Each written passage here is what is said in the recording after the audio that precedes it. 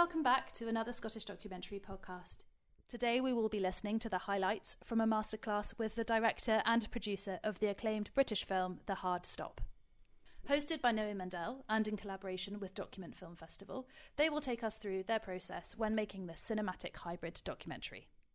It wasn't called The Hard Stop for a long time. It had a working title of Down by Law, which a lot of you will probably be aware is also the title of a very classic film by Jim Jarmusch, and which I love. But you know, I don't know. I'm normally quite good at titles for films. Like usually that's what comes first. But I knew we couldn't call it Down by Law because you just can't. You know, not after Jim Jarmusch. But I just couldn't think of anything else, and eventually it was Dion who came up with, well, why don't we call it The Hard Stop after the police operation that killed Mark? But I also realised, but The Hard Stop can also refer to this idea of, you know, making a change in your life and coming to a crossroads and deciding to not go down a designated path and to stop it, and how hard that is to do, and how heroic it is for, you know, people who do really attempt to do that. But also that trailer actually, you know, that it wasn't, I mean, what I'm trying to say is that the trailer itself evolved. That was not the first trailer. That's about the third or fourth. And the first one's not that far off from that, but you know, it's a thing that sort of evolves as you kind of shoot more and you get to know more, and maybe you get get a little bit of funding. To begin with, I think we spent about a year and a half with no funding at all, and just working with our own resources. But you had a lot of different scenes, really, per trailer, so it showed that you shot quite a lot by then. There's also a lot of stuff from YouTube, and from the good news is with a trailer is you can just use anything. You know, you don't have to worry about copyright. You can just plunder anything that's on the internet, and people do. Yeah. There's people I know documentary filmmakers who've made trailers to get their first bit of funding, and their films set in Antarctica or something. And of course they haven't been there. They've just got stuff of them, cleverly cut it together and given it the music. You know, and so anyway, look, we weren't making a film in Antarctica, we're making a film in Tottenham, so and that's not hard for us to get to from West London or from where Dion is in Islington. You know, initially we started filming with the available camera that we had, which wasn't at that time by any means like the top sort of spec of camera that you'd want to be using. We started filming this on DV tape. But we were able to get something, and we were able to get a trailer together which showed that we had access to these guys, and you know, that bit of Marcus crying at the end. The first trailer, actually, that sequence is quite a lot longer, and he really breaks down. It's quite emotional, and you know, I think it was one of the things I think that helped persuade Sundance to get involved with this film, because Sundance, I mean, we love them, and they showed us a lot of love and money. They back up their love with money. That's what I like about Americans. Exactly. Love is great.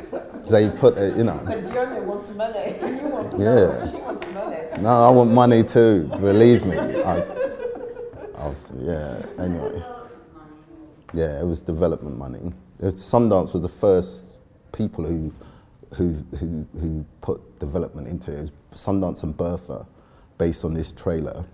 You sent it to Yeah. It was Dion's idea. Why didn't we submit to Sundance?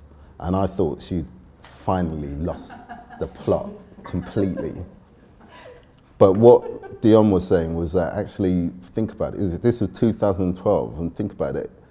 This is a story that can resonate in America. Americans will understand this. And this was prior to Trayvon Martin, even. But still, they've got a history of this sort of thing.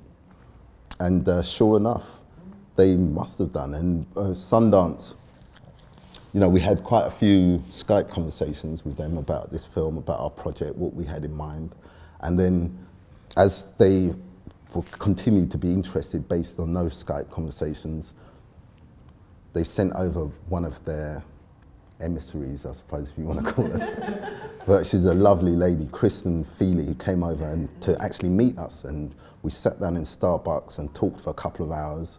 And she got a sense of what we're about as a team.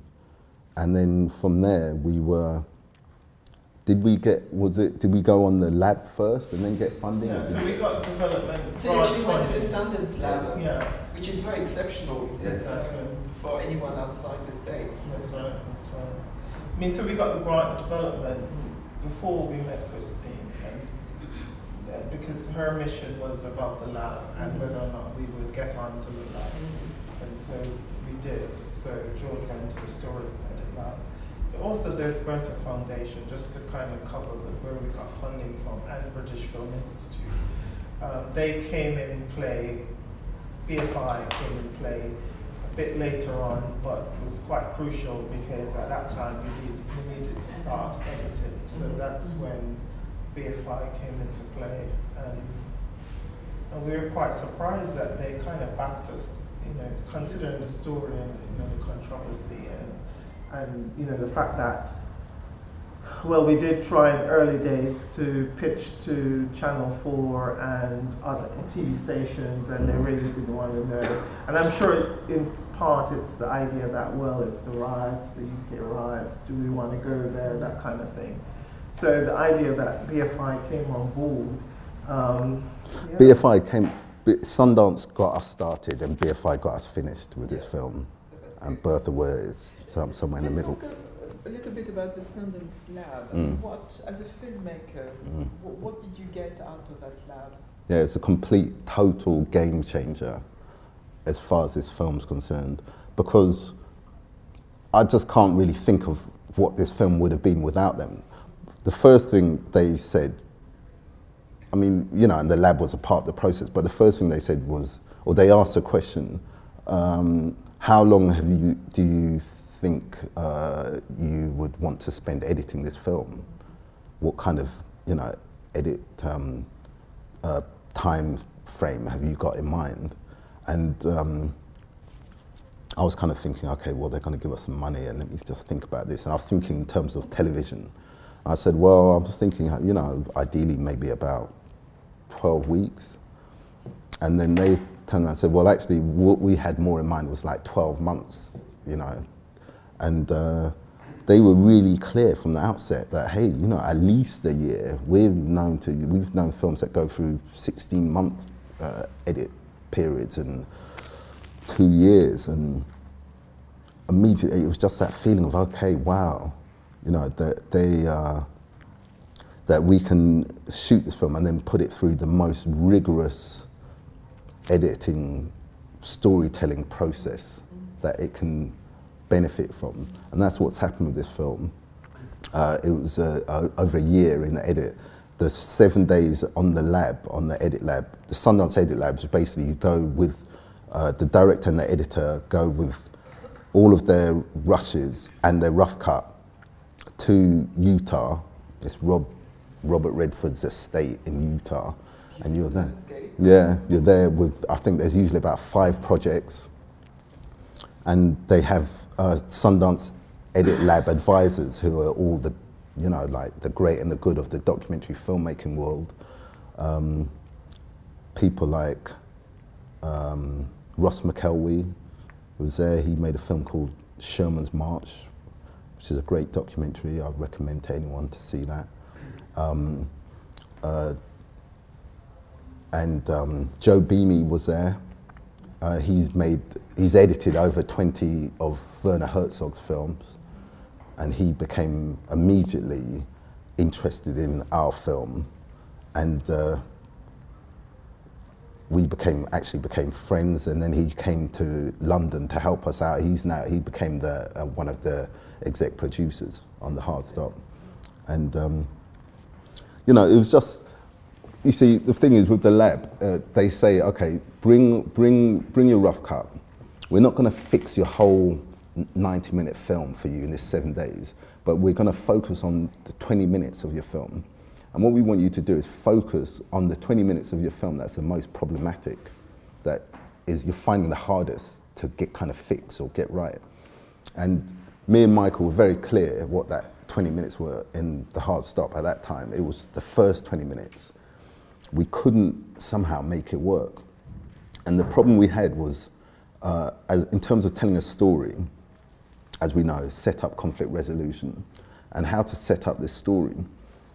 And as far as we were concerned, the story starts with a news event, right? This guy being shot in Tottenham, and then that then, you know, escalating into a riot in Tottenham, which then spreads across London and then to other cities. And we thought, let's start with the news. You know, we'll start with the news archive, and then from there we'll segue to these guys who knew him, who were there, and who, you know, and what they're going through, and this one guy who's being accused of starting it all. And it just, I don't know why, we tried everything, and, you know, both of us, you know, we're both from the National Film and Television School. We weren't there at the same time, myself and Michael, but, you know, we've been through a pretty hardcore process of editing and telling story and getting it right and taking the middle and putting that at the end and taking the beginning and then swapping that around. We tried everything as far as we were concerned, but it just somehow didn't work. And what the likes of Joe Beamy and Ross McElwee said to us was it wasn't as though they said, right, this is the way you fix it. But it was the way they went about the process of elimination, because they said, well, what kind of story are you trying to tell? And I had to think about that. Well, actually, I'm just trying to tell a human story about these guys, really, and what they're going through and their emotions and their humanity. And he said, well, you've got a problem then, because you're starting with news stories and then you're trying to get back to the humanity and the emotions. If you start with the humanity and the emotions, then you can bring in the news and all of that and bleed in all that later on and put in all that context. But just start with the emotions, just start with the look on their faces and the anger or the sadness. And that's basically what we did. And it worked immediately. I mean, you said that you've done a lot of documentaries for television, which of course use a very different language from cinema documentary, one going more for emotions, the other one going more for information. So I can see why kind of the temptation to start with news item would come by default from your experience. It's interesting you say that. I don't know why. Maybe could I show you the kind of television documentary that I've made in the past? Because it's not, and this is about something I did with Donald McIntyre about the riots in Paris. I'll just give you an example of how different you start off a TV documentary about the same sort of subject matter.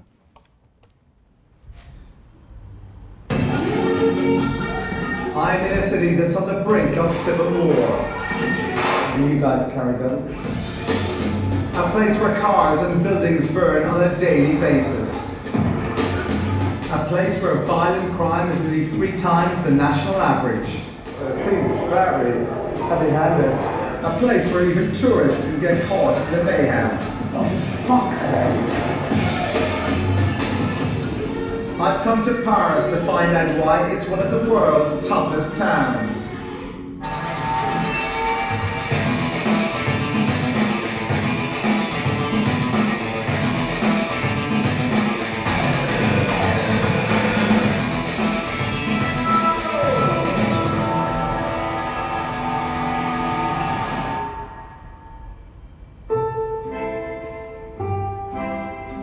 This is Paris, one of the most iconic cities in the world, home to the Eiffel Tower, Thierry Henry, and 11 million people. The French capital is a mecca for tourists with almost 28 million visitors a year, over 1 million of them Brits, lured by culture, cuisine, and a certain je ne sais quoi. But Paris also has a dirty little secret. As well as being the tourist capital of Europe, it's also the rising capital.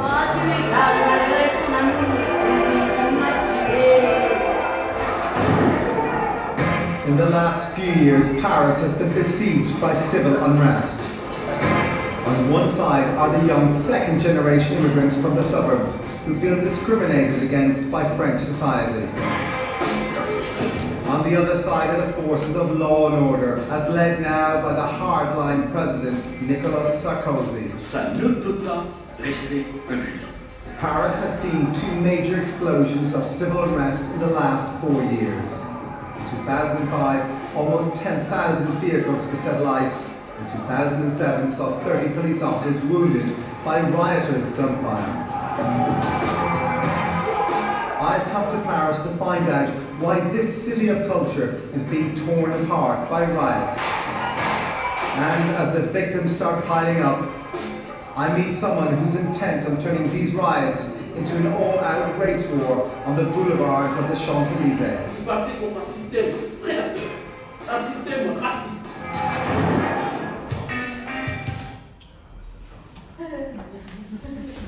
Yes, very different.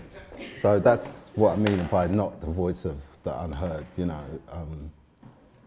George speak a lot about NFTS, but and I think there's this kind of teaching there that says it is almost kind of default is to have this presenter-led kind of idea.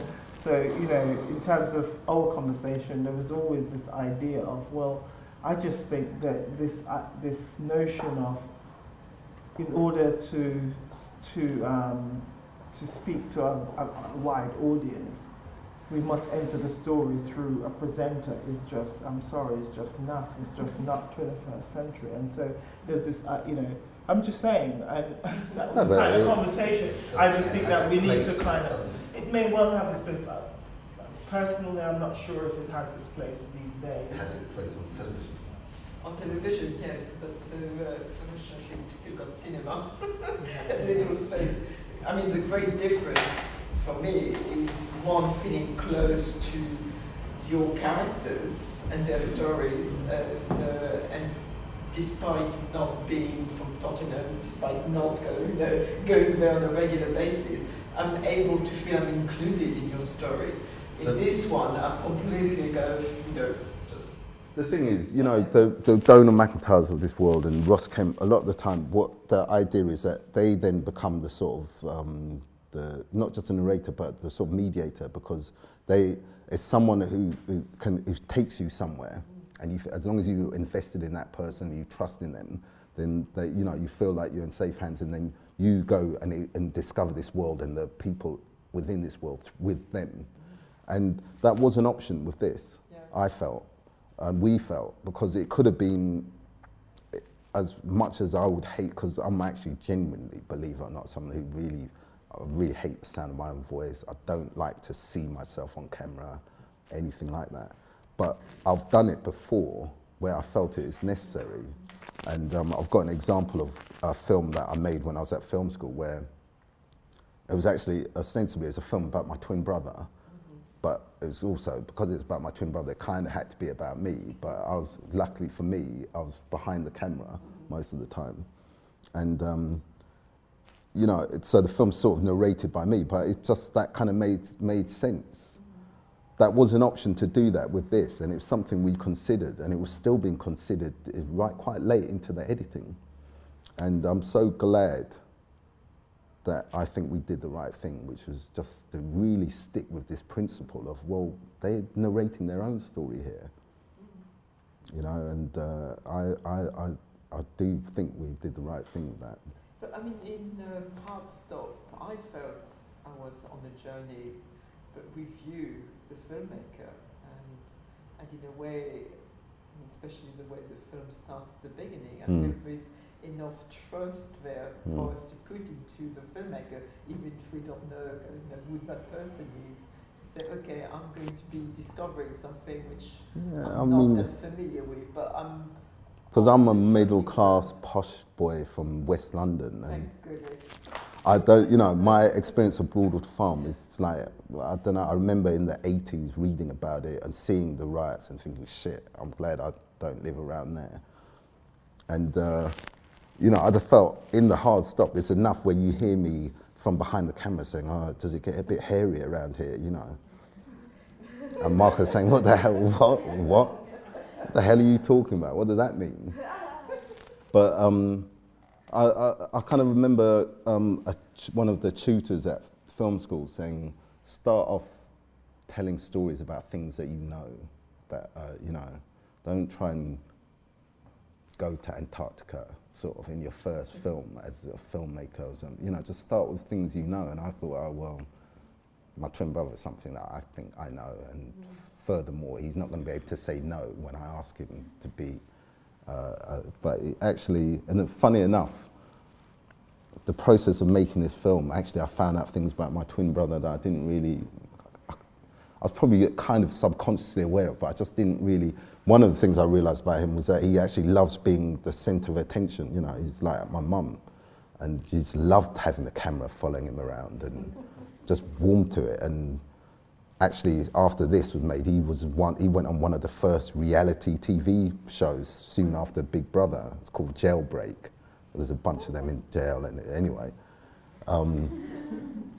You know, and I hadn't really thought about him like that before. But, you know, it was just, I suppose it was also a kind of an exercise in just trying to have some sort of consciousness and sensitivity about putting the camera on people and, you know, filming people's lives. And I'd like to think that doing, say, something like this is something that was also brought to bear a little bit in the Hard Stop and trying to get access and trying, you know, just gaining the trust of Marcus and Curtis. As I said last night in the Q&A, I, at a point, started to think to myself, maybe I've actually transgressed the line from, you know, professional distance to being totally sort of, you know, intertwined with, you know, your contributors' lives. And it was just, you know, I just thought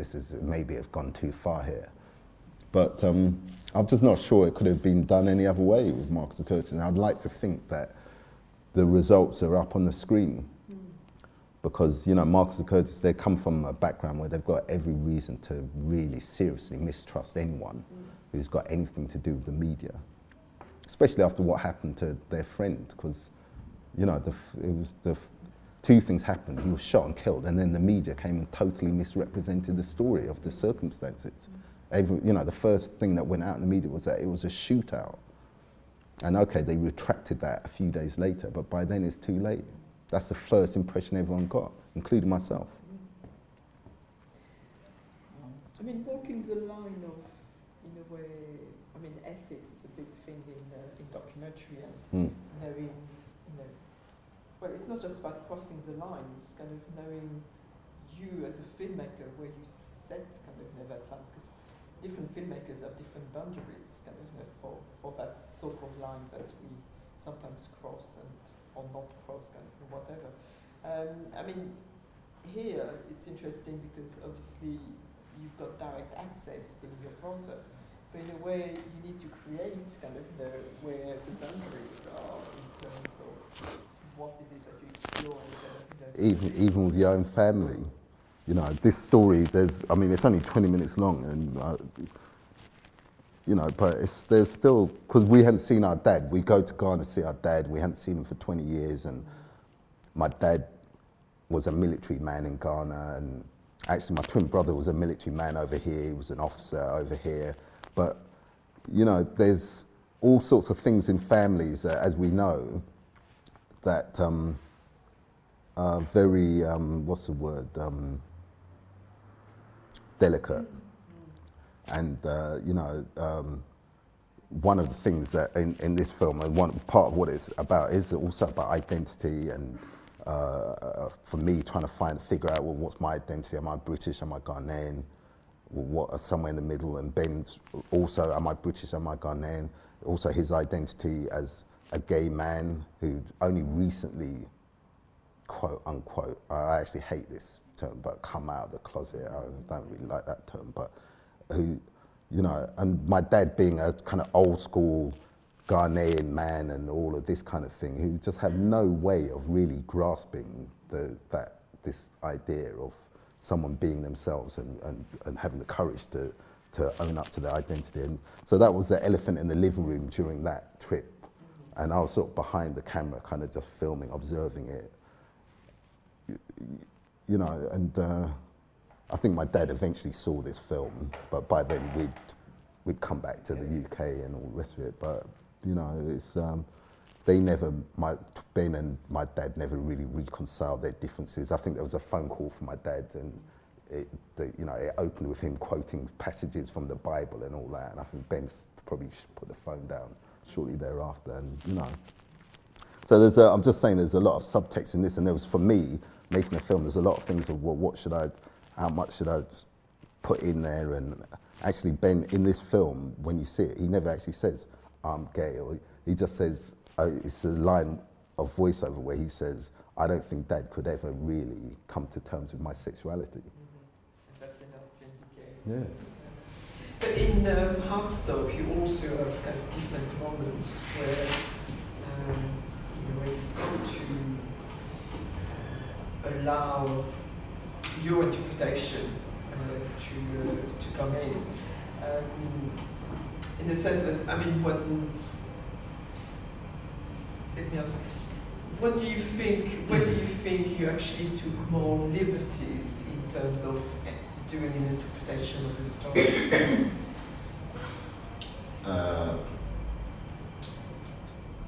That's a good question. I was going to say, I think certainly in the construction, so the form and the structure, it's more so than the actuality of what they're saying or stuff. And I think rightly so, to get to a truth, because there's obviously that idea that observation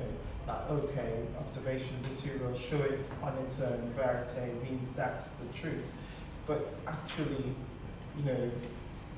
clearly the truth lies elsewhere as well, so it's like, so I think in the construction and the decisions in terms of showing, so for this film, I think there was, we discussed this, there's this, what was important, do we show Mark Duggan, and, and unpack the idea that did he have the gun, was there another gun supply that the police should have actually focused on? We could have got into that investigative narrative.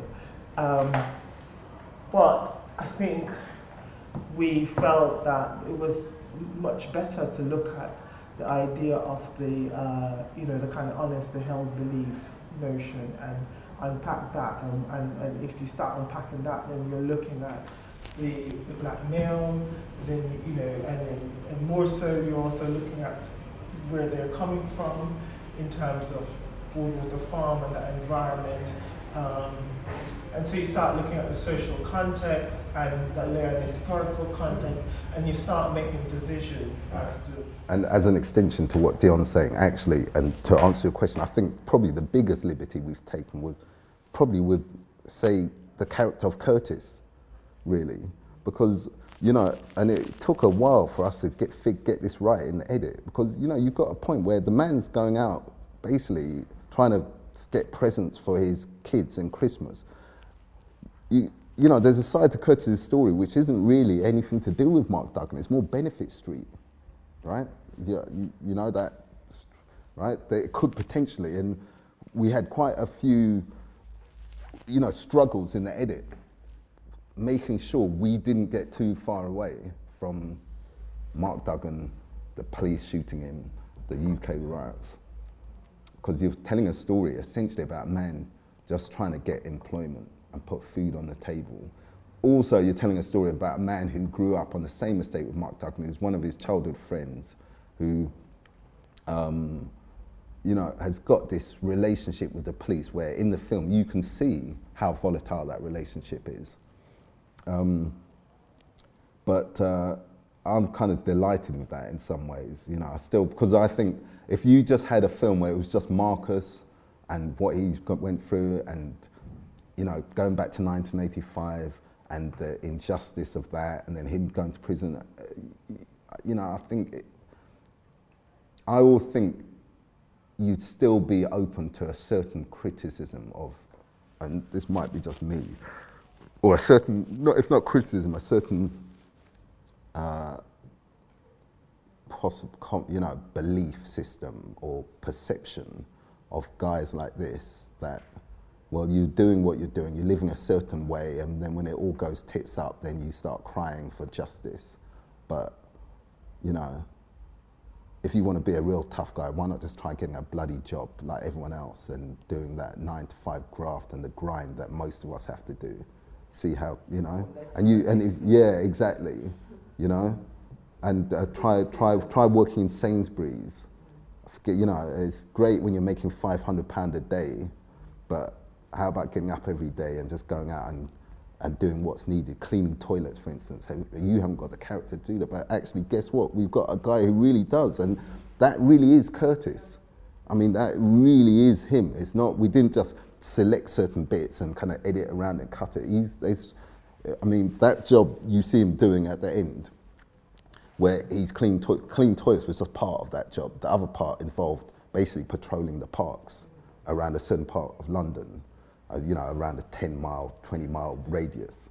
But the job started at about 6 a.m. But for him to get to the job meant he had to get up at 5 a.m. He was doing that job for about 6 months, 7 months. He's just constantly on the go. I don't know how he does it, to be honest. So yeah, so it was important to show how hard it is, I guess, for you know, this idea that it's, I mean, it certainly was at a time, I mean, and in the film we added that as well, the idea of what unemployment rate was during that period, because, you know, this, I think, obviously the UK riots, and some of this is about, well, a lot about the post-crisis and how, you know, people were struggling. So, not least, you know, persons of their backgrounds. So yeah, it was quite important to kind of, you know, add that within the context of this of Mark Duggan narrative. I mean, I don't know. I mean, I think the single. I mean, I think we're, again, in terms of generally, I think we've come past the kind of single narrative. This idea of, you know, I think, you know, it's obviously we need to reflect that these other factors are all connected. You know, what's happening for us is all connected. So, yes, when they rioted, some people in Tottenham was totally connected to Mark Duggan's death, but then others were rioting or, you know, protesting because of other frustrations, and a lot of that was to do with unemployment and what was going on in their lives. It all connects and it all connects, of course. I'd like to bring you, lovely audience, kind of into the conversation. Sorry for keeping it. I've got more questions, but please, is it? I know you touched on it briefly about, you know, crossing this line of how close you become to these people, you know, over 2 years of filming it. You have to become part of their lives, they become part of yours. But then you step away from that and come to the edit. And, you know, then you have to see that footage and how do you do that? How was that process? Of being so in someone's life and they're being so in yours, and then you have to sit down and be like, okay. Well, by the time, you know, we were in the edit suite, to be honest, we were still filming as well. And, you know, sometimes it was like, you know, I'd be listening to Marcus's voice all day in the edit suite, and then I'd be listening to it on the phone in that evening, or when I went to meet him, and I was just like, I can't get away from this bloody guy, you know. It's like, it's just either I'm seeing him on the screen or, you know, real life or face to face. So it just, you know, I don't know if you're saying, what your question is also is how do you have a little bit of objective distance, or some of that is just by the nature of making films, because it's a collaborative medium. So it doesn't matter how subjective or close to it I am. You've also got Dion, and then you've got the editor, who doesn't have to deal, has never even met Marcus. He's just looking at the material, and he's looking at what's on the timeline. you know, and then you've got an exec producer, like I mentioned, Joe Beanie, who's going to come into the edit suite and hasn't seen anything.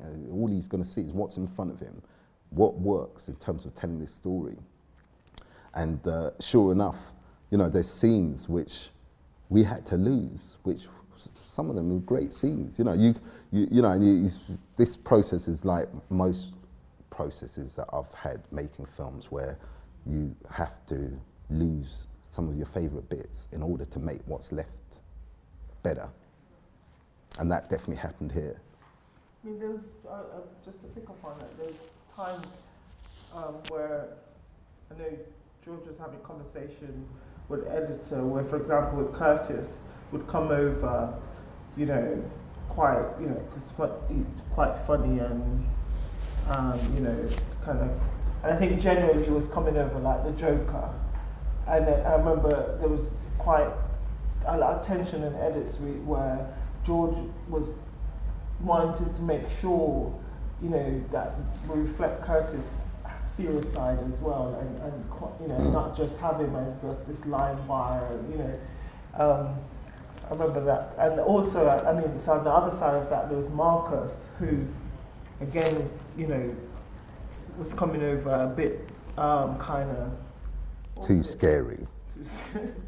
You know, it's different perspectives because, you know, Dion's right. And there was a point at which, you know, that editor, one particular editor who had a lot of, you know, talents and brought a lot to the table in one area, but maybe was, you know, their perception on, say, someone like Curtis was not quite right, because Curtis does have that kind of funny side, that entertaining side, but that's not all he was about. And after a while, you know, if you're not careful, you've just gone too far away from what we're trying to do here. And, you know, there's some funny scenes with Curtis at home with his kids, and his kids basically kind of just running rampant, and, you know, he's basically being almost kind of just constantly sort of bashed up by his kids kind of thing, and heckled and all the rest of it. But, you know, I just think, what was I going to say? You know, I think there's enough of a balance in the film. There's lightness in the film, there's humorous moments, mostly from Curtis. But just enough, and it's just trying to get that right balance, I suppose. Yeah, I also love kind of Evie's widow when all the male friends are kind of in the building, kind of Mark as being this amazing guy, and her saying, yeah, at the beginning he was kind of, yeah. But then kind of, you know, quickly lost kind of, you know, the courtship kind of, you know. Yeah. And I think it was lovely the way she felt that she could come into the film and say something which is not just as flattering as all the kind of the men around. Absolutely, absolutely. You know, it's just a truth.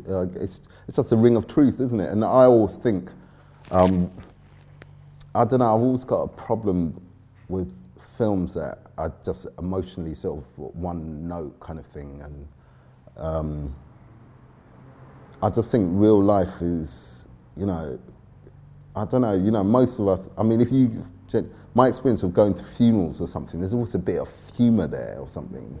You know, and I kind of feel that with this, and that's one of the things that I think I was really attracted to with Marcus and Curtis quite from the early days, where you just got that little kind of slight, kind of wicked sense of humour or unexpected sense of humour from them immediately. And I mean, Marcus even, I don't know how much of it's in the film, but you know, in that bail hostel, he was constantly messing around, doing things to make himself laugh and to make other people laugh and to amuse himself. And I guess looking back on it, some of that is a coping mechanism as well. But, you know, you also think to yourself, I mean, he was barely eating, you know, that's why he's actually so skinny. When he comes out of prison, that's probably more like his natural weight. But, you know, you can imagine how much stress he must have been going through at that time, because he thought he was looking at maybe 10 years for being the person who started it, or considering people getting 2 years for stealing a pack of chewing gum at the time. I've got to say, I didn't know what message that I wanted to have, but I wanted to find out. I wanted to find out, you know, to I just wanted to find out something, and I don't even know if I knew what I wanted to find out, but you know, that is something that I think I was taught at film school is a valid way to go about making a film, where you know, you're following your instincts, you know, and you know, it wasn't so much wanting to say something, it was wanting to find out something, and wanting to find not the truth, but a truth. And that is something that I think that's something that I think has motivated probably how I go about making most documentaries. Because there's no singular truth, I don't think, about anything. You know, I just think, you know, it soon became clear to me making this that you're not going to find out the truth about Mark Duggan being killed or what happened. There's no way. Yeah, there's, you know, there's the truth is probably, you know, there's Mark Duggan who knew exactly what happened, and we're never going to get the truth from him. And then there's probably several police officers who are on the scene, and I don't suppose we'll be getting the truth from them anytime soon. Other than that, you've just got all kinds of different perceptions and perspectives. And I just thought to myself, well, actually, you know, the truth, I think, in this story is not going to come, not even going to come from what Marcus and Curtis say. Again, subjective truth and their point of view perceptions, which they're quite open about. They're saying, we love the guy, we grew up with him, he was our brother. So it's bound to be subjective. But the truth, I felt, would come from what you see them doing. And in storytelling, character is revealed through action. I just thought, okay, an observational film following these guys over the course of 2 years, you're going to see the truth about in terms of what they're about by following them with the camera. And that's what I think you get. Again, you know, I think it's one thing when you're making a film like this about two grown adults, you know, in their mid-30s. It's another thing when you're dealing with a 13-year-old child whose father's been killed in these circumstances, who's very vulnerable. And that was something I think we felt very responsible about. We knew we had the approval of Simone, of his mum. But actually, it wasn't really about, it was never really going to be about Kamani Duggan. And it was, you know, it was something that just happened. You know, we were, in the edit, we were thinking, okay, how are we going to tell this story? And your concern is, how do you make that story sustain 90 minutes? And in order for it to sustain 90 minutes, you have to employ the techniques of, you know, somewhat, I suppose, classical storytelling. So, you know, set up conflict resolution, characters with definable story arcs and a definable narrative arc. And as such, with Marcus, his character's conflict, or the thing that he has to, the challenge or the obstacles that he has to overcome, is an internal conflict that he has, and it's about loyalty. And this is a man who's got loyalty actually tattooed on his neck. And his conflict is between staying loyal to his people, the Mark Duggans of this world, his old gang, if you want to call it that, from Broadwater Farm, and being a good person, and being a man of God, and being a good citizen, because there's a bit of a conflict there, right? And he resolves that conflict at the end by mentoring to young people, such as Kamani Duggan, because now he can be loyal to his old friends, and specifically Mark is his son, and he can still be a good person and an asset to society. And it just happened. I mean, I don't know, it was, I don't know, you know, I guess if it hadn't happened, we would have found some other way of resolving the story in the edit. But it did happen, you know, so. I guess it's an idea of showing I mean, it's a difficult one to answer when we say younger people, because I think this film, we've always, well, my role in making it and producing it has always been about reflecting to a more, a kind of middle class community, and, you know, and this idea that we've kind of forgotten about this so-called underclass world, and perhaps at the same time, obviously targets perhaps the police and you know, kind of legal and justice system. So I mean, so yeah, so it's a bit. I feel uncomfortable saying, you know, Marcus, the lead character, did show it to students at Hackney College, and that went really well. And I think that conversation he was having with them was about, I mean, he feels he wants to talk about their engagement with the police and how, you know, police policy, stop and search, things like that. So, I mean, I think it does have a role. You can use it as a tool in schools to just have a dialogue about, certainly obviously not to get involved in gangs and kind of involved with drugs. But I mean, I think that generally the film, you know, certainly the fact that we landed with that statistics at the end wasn't made for the purpose of let's just go and speak to the community and young people, because obviously there's an injustice that's gone on here, and it's relating to the state and the police, and so yeah. I guess what Dion's saying is, you know, often with these things, suddenly the emphasis is on, okay, the community and the young people from that community need to do something to change themselves or to change what they do, and you know, and actually, yeah, we know in this film that we see Marcus and Curtis in many ways going through that process of change, but we're also very self-conscious of this idea that this film should now be seen by young people who come from estates like Broadwater Farm, or I know you've got the equivalent here in Glasgow, you know, because those people should somehow find some way of changing themselves. Well, actually, you know, what about the problem of the police, or not changing, or the state, or, you know, the people, you know, as you were pointing out, who you know, never held to account for things, it seems. I mean, and it certainly has come at a time where, as you mentioned, we've seen these authorities, which, well, we're well aware now that all the kind of dominant authorities are corrupt, right? This is where we are. You know, teachers, nurses, doctors, justice, politicians, every sector, the media. We've come to a place now. We know that they're corrupt. So there's this idea of, you know, let's not just kind of point to working this. What, teachers are corrupt?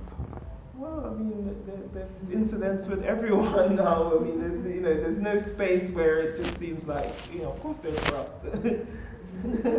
Okay, I hadn't heard that. The silence, kind of, you know. Sorry. I don't mean all teachers, though. I'm just saying it's more the system and the institution, the notion of, you know, these dominant institutions are, you know, just squeaky clean. It just isn't the case anymore. I mean, I think we can all, I mean, you know, the big one for me is like when you go to your doctors, I don't feel, you know, the relationship with myself and the doctor is just not the same. It was a time where you just kind of see them as these kind of gods or something. Absolutely. I mean, teaching at university, I've got to report back on foreign students when they're absent for more than a few days without excuse. I'm kind of, you know, like part of the international police now, because supposedly they could be dangerous to us, so we need to kind of keep an eye. But I mean, you know, things are delegated to me, which I never dreamt that one day it will land on my doorstep, and that's happening. That's different.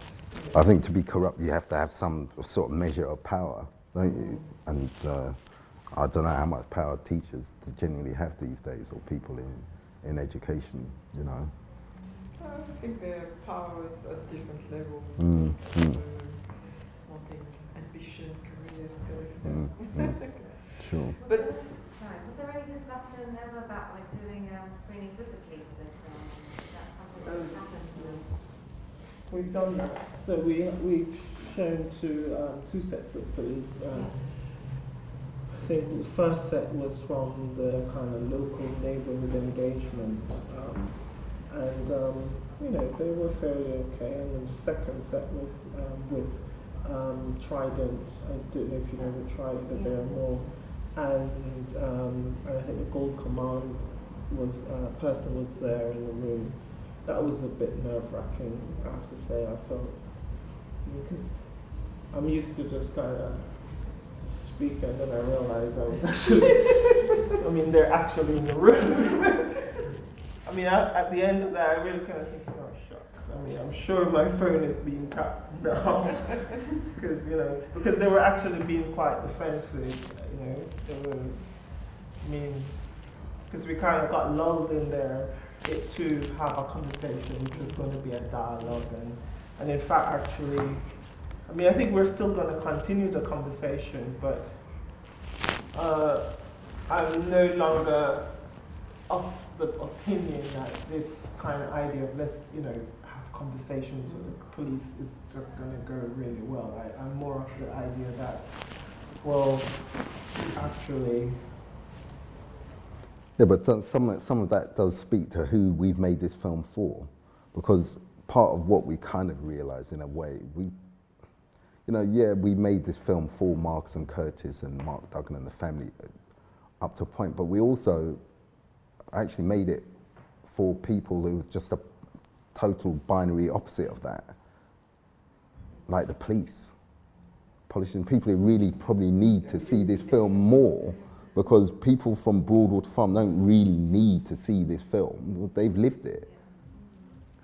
It's police officers need to see it, politicians, middle class people, people who've just got no idea about the lives of someone like Mark Duggan.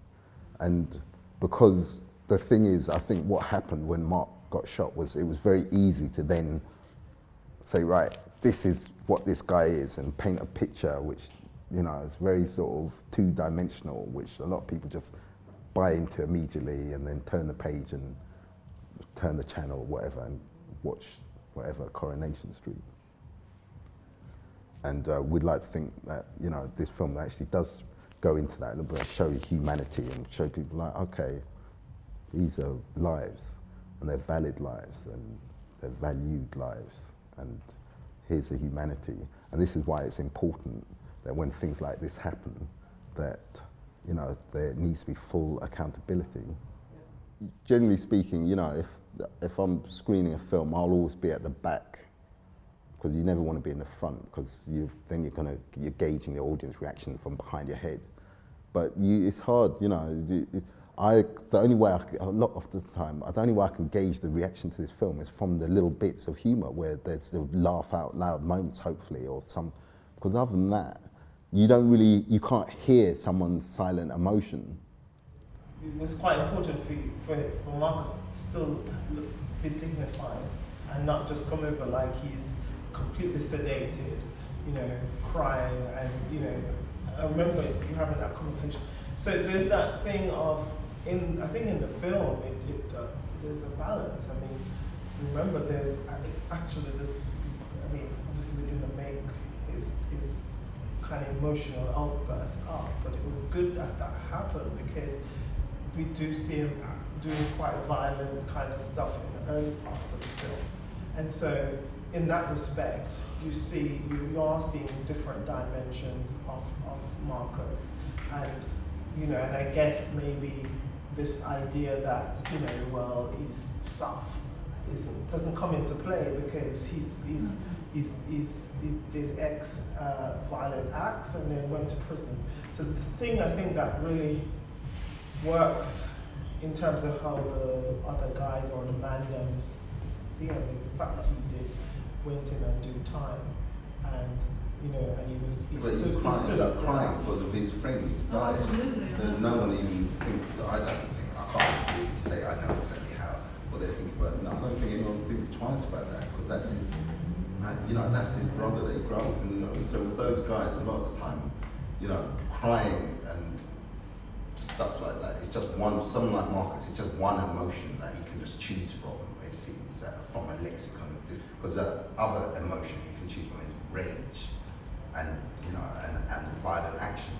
And when I was in court when he got sentenced, and I think the judge was quite lenient, but I also think the judge also felt, look, you're lucky you got me on a good day, because I remember one of the things the judge didn't like, and he was clearly unnerved by, was CCTV footage of Marcus just prior to the riot breaking out, where they're all on the steps of Tottenham police station, and Marcus is with some of the other guys, and in terms of the CCTV footage, it looks like they're all about to have a nice day out at the fair. Marcus is quickly smiling and joking with other guys and all the rest of it. And this judge said, and he made a point of mentioning that you seem to be smiling and joking with your comrades before causing this wanton destruction. But what I knew from getting to know these guys is that doesn't mean anything. Just because he's smiling and joking doesn't mean what they, because what you've got to think about is, well, what's a conversation?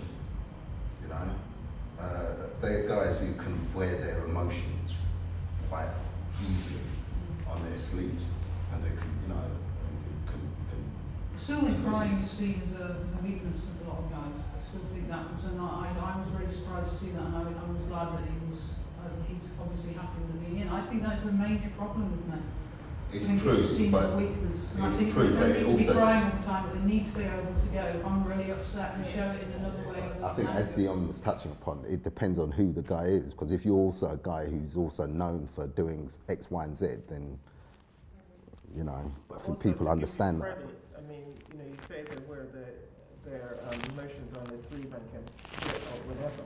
I think that crime scene, however, was very genuine, and and that was, and in part it was. Yeah, it was genuine, but he's also on his way to prison as well, isn't he? He did get really, access, and I mean, even today when Marcus we're having conversations, and he will say, he says, I tell this man everything. He goes into this space where he sounds like a child, really, and he just says that George came into his life, and he's kind of expressed that to him. I mean, he doesn't like to accept, but it is true. So that's why, and that's. I think he's just scared. He's nervous of that relationship. Responsibility. And responsibility, precisely. Yeah, I think that's what it is. That's what it is. Brilliant. Right. Thank you very much, George. Thank you very much, Johnny, and thank you, audience, for benefiting. There are plenty more documentary podcasts available online on our SoundCloud page, www.soundcloud.com/ScottDoc. If you would like to watch the masterclasses with clips, then please head on over to our website, www.scottishdocinstitute.com.